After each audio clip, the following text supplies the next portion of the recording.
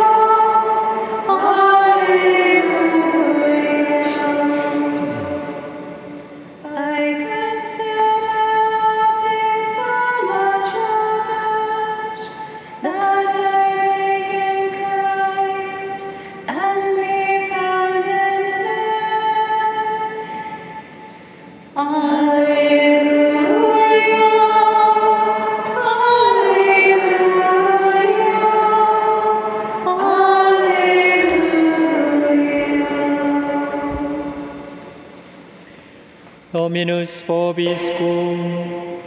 Et cum spiritu tuo. Lectio Sancti Evangelii secundum Lucam. Gloria tibi, Domine. Jesus said to his disciples, "I have come to set the earth on fire, and how I wish it were already blazing. There is a baptism with which I must be baptized, and how great is my anguish until it is accomplished. Do you think that I have come to establish peace on the earth?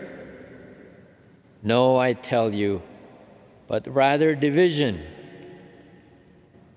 From now on, a household of 5 will be divided, 3 against 2 and 2 against 3. A father will be divided against his son, and a son against his father, a mother against her daughter, and a daughter against her mother, a mother-in-law against her daughter-in-law, and a daughter-in-law against her mother-in-law." Verbum Domini.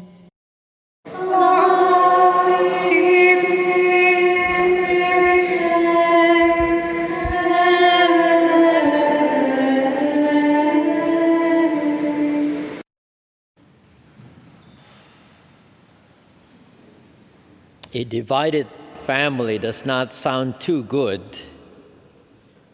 A religious community or a country that is divided does not sound too good. Depending on why it's divided, it may not be good or it may be good. A family is divided because one is for Jesus and the rest is against Jesus. That's a good thing. A religious community is divided because some members are wanting to live the gospel of Jesus Christ more faithfully, and the rest is totally against it. That's a good thing. A country is divided because half of the citizens are for life and the rest is against life. That's a good thing. It would not be good if a family is totally united, but united against Jesus and against all of his teachings. It would not be good if a religious community is totally united, but united against living the gospel of Jesus Christ. It would not be good if a country is totally, perfectly united, but united against life. Here, Jesus is the reason why a family or a community or a country is divided. That's a good thing. That's the reason why Jesus comes. Like he said, "I have come to establish division." Division in order to bring light against darkness. Division in order to bring good against evil. Our Lord does not come to establish division just for the sake of division alone. He comes to establish division in order to stir up greater fire, greater zeal for the cause of his kingdom, or greater loyalty to God than any loyalty on earth. "I have come to set the earth on fire, and how I wish it were already blazing." A fire that separates the good from the bad, a fire that separates those who observe the will of God from those who reject the will of God, a fire that separates those who accept the teachings of Jesus Christ from those who do not. With this understanding, Jesus comes to establish division. And this kind of division is not only found in families or religious communities or countries, but also within ourselves as well. This division within ourselves. And you know this. I'm just reminding you, I'm reminding myself, when we're not ready to accept the will of God, we have this interior division within us. I want to do my way. I want to do my own thing. I don't want to hear what the will of God is because I want to be at peace with myself. Deep down, I know that's against the Lord. And we will never be at peace with ourselves as long as we avoid accepting the will of God or avoid doing the will of God, because our hearts will always be restless. Just like St. Augustine said, our hearts will always be restless until we rest in God and rest in His holy will. We may be artificially at peace. Now, I don't know if you've encountered people who say, "Oh, I'm at peace." But there is a difference between artificially at peace versus genuinely at peace. We may be artificially at peace, but we're really faking it. And again, deep down we know it. Unless we face the truth and embrace the truth and love and live the truth, we're faking it before ourselves and before God Himself, who can see everything and nothing can be absolutely hidden from Him, and who is ever ready to pour out His mercy. And I have this, there's several of them actually in the diary of St. Faustina, this conversation of the merciful God with different kinds of soul who are striving for perfection, soul who are perfect, a soul who are despairing, and sinful soul. And there's this one that I pull out for this morning, is the conversation of the merciful God with a sinful soul.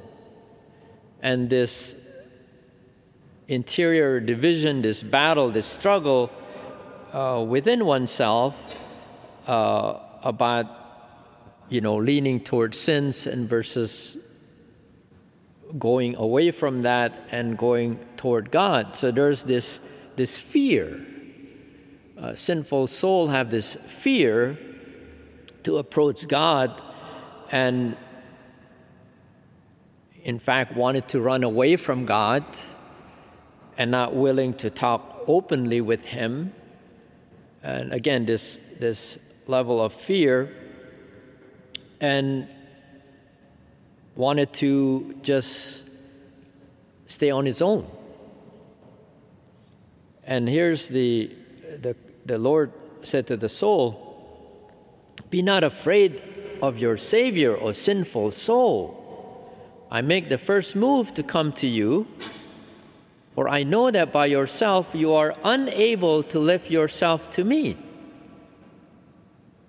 Child, do not run away from your Father. Be willing to talk openly with your God of mercy, who wants to speak words of pardon and lavish His graces on you. How dear your soul is to me. I have inscribed your name upon my hand. You are engraved as a deep wound in my heart." And then the soul responded by telling the Lord, "I hear your voice. I hear you calling me back, calling me to turn back from the path of sin. But I have neither the strength nor the courage to do so." And so the Lord responded to the soul, "I am your strength. I will help you in the struggle." Again, this interior struggle. And then the soul eventually recognize God's holiness, but then the soul is afraid. The soul is afraid because of the stain on his soul. And so the Lord had to remind the soul not to be afraid. Do not fear the God of mercy. My holiness does not prevent me from being merciful. Behold, for you sinful souls, I have established a throne of mercy on earth, the tabernacle. And from this throne I desire to enter into your heart. I'm not surrounded by a retinue or guards. You can come to me at any moment, at any time. I want to speak with you in desire to grant you grace.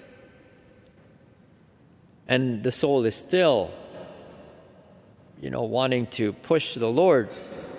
Lord, I doubt that you will pardon my numerous sins. My misery fills me with fright. And our Lord reminded the soul how greater is his mercy than the soul's sins and those of the entire world. And he said, for you I descended from heaven to earth. For you I allowed myself to be nailed to the cross. For you I let my sacred heart be pierced with a lance, thus opening wide the source of mercy for you. Come then, come with trust to draw graces from this fountain. I never reject a contrite heart. I never reject a contrite heart. Your misery has disappeared in the depths of my mercy. And the soul wants to argue with the Lord back and forth, trying to convince the Lord, I'm not worthy, don't save me, don't rescue me. And eventually the Lord said, don't argue with me about your wretchedness. Don't argue with me about your wretchedness. You will give me pleasure if you hand over to me all your troubles and griefs. I shall heap upon you the treasures of my grace. And finally, the soul realized, like I said earlier, unless we rest in God, we will not be at peace. And the soul finally realized, allow itself to be conquered by God's infinite love and mercy. So he said, "O Lord, you have conquered my stony heart with your goodness. In trust and humility, I approach the tribunal of your mercy." This is referring to confession. I approach the tribunal of your mercy where you yourself absolve me by the hand of your representative. O Lord, I feel your grace and your peace filling my poor soul. I feel overwhelmed by your mercy, O Lord. You forgive me, which is more than I dared to hope for or could imagine. Your goodness surpasses all my desires. Now, filled with gratitude for so many graces, I invite you to my heart. Again, finally, the soul's been pushing God. This division, this interior struggle. Finally, the soul wants to embrace God, wants to welcome God into his heart. And our Lord said, "Child, speak no more of your misery. It is already forgotten. Listen to what I desire to tell you. Come close to my wounds and draw from the fountain of life whatever your heart desires. Drink copiously from the fountain of life, and you will not weary on your journey." Again, this struggle, this division that's not just in the family, not just in communities, not just in countries, but here in our hearts. And we're going to be constantly struggling, constantly divided, again, God is not going to give up on us. That's the thing. God will not give up on us. As long as we're here on earth, He will never give up on us, because this is the battleground to win our souls. And so He will constantly reach out to us, whether we're perfect soul or whether we're striving to reach perfection or whether we are completely despairing soul or sinful soul. God is always after us. He's always reaching out to us. And He wants, yes, we're experiencing this division within, but eventually He wants to bring us to union with Him. Not divided, but united with the Lord of mercy, the Lord of love.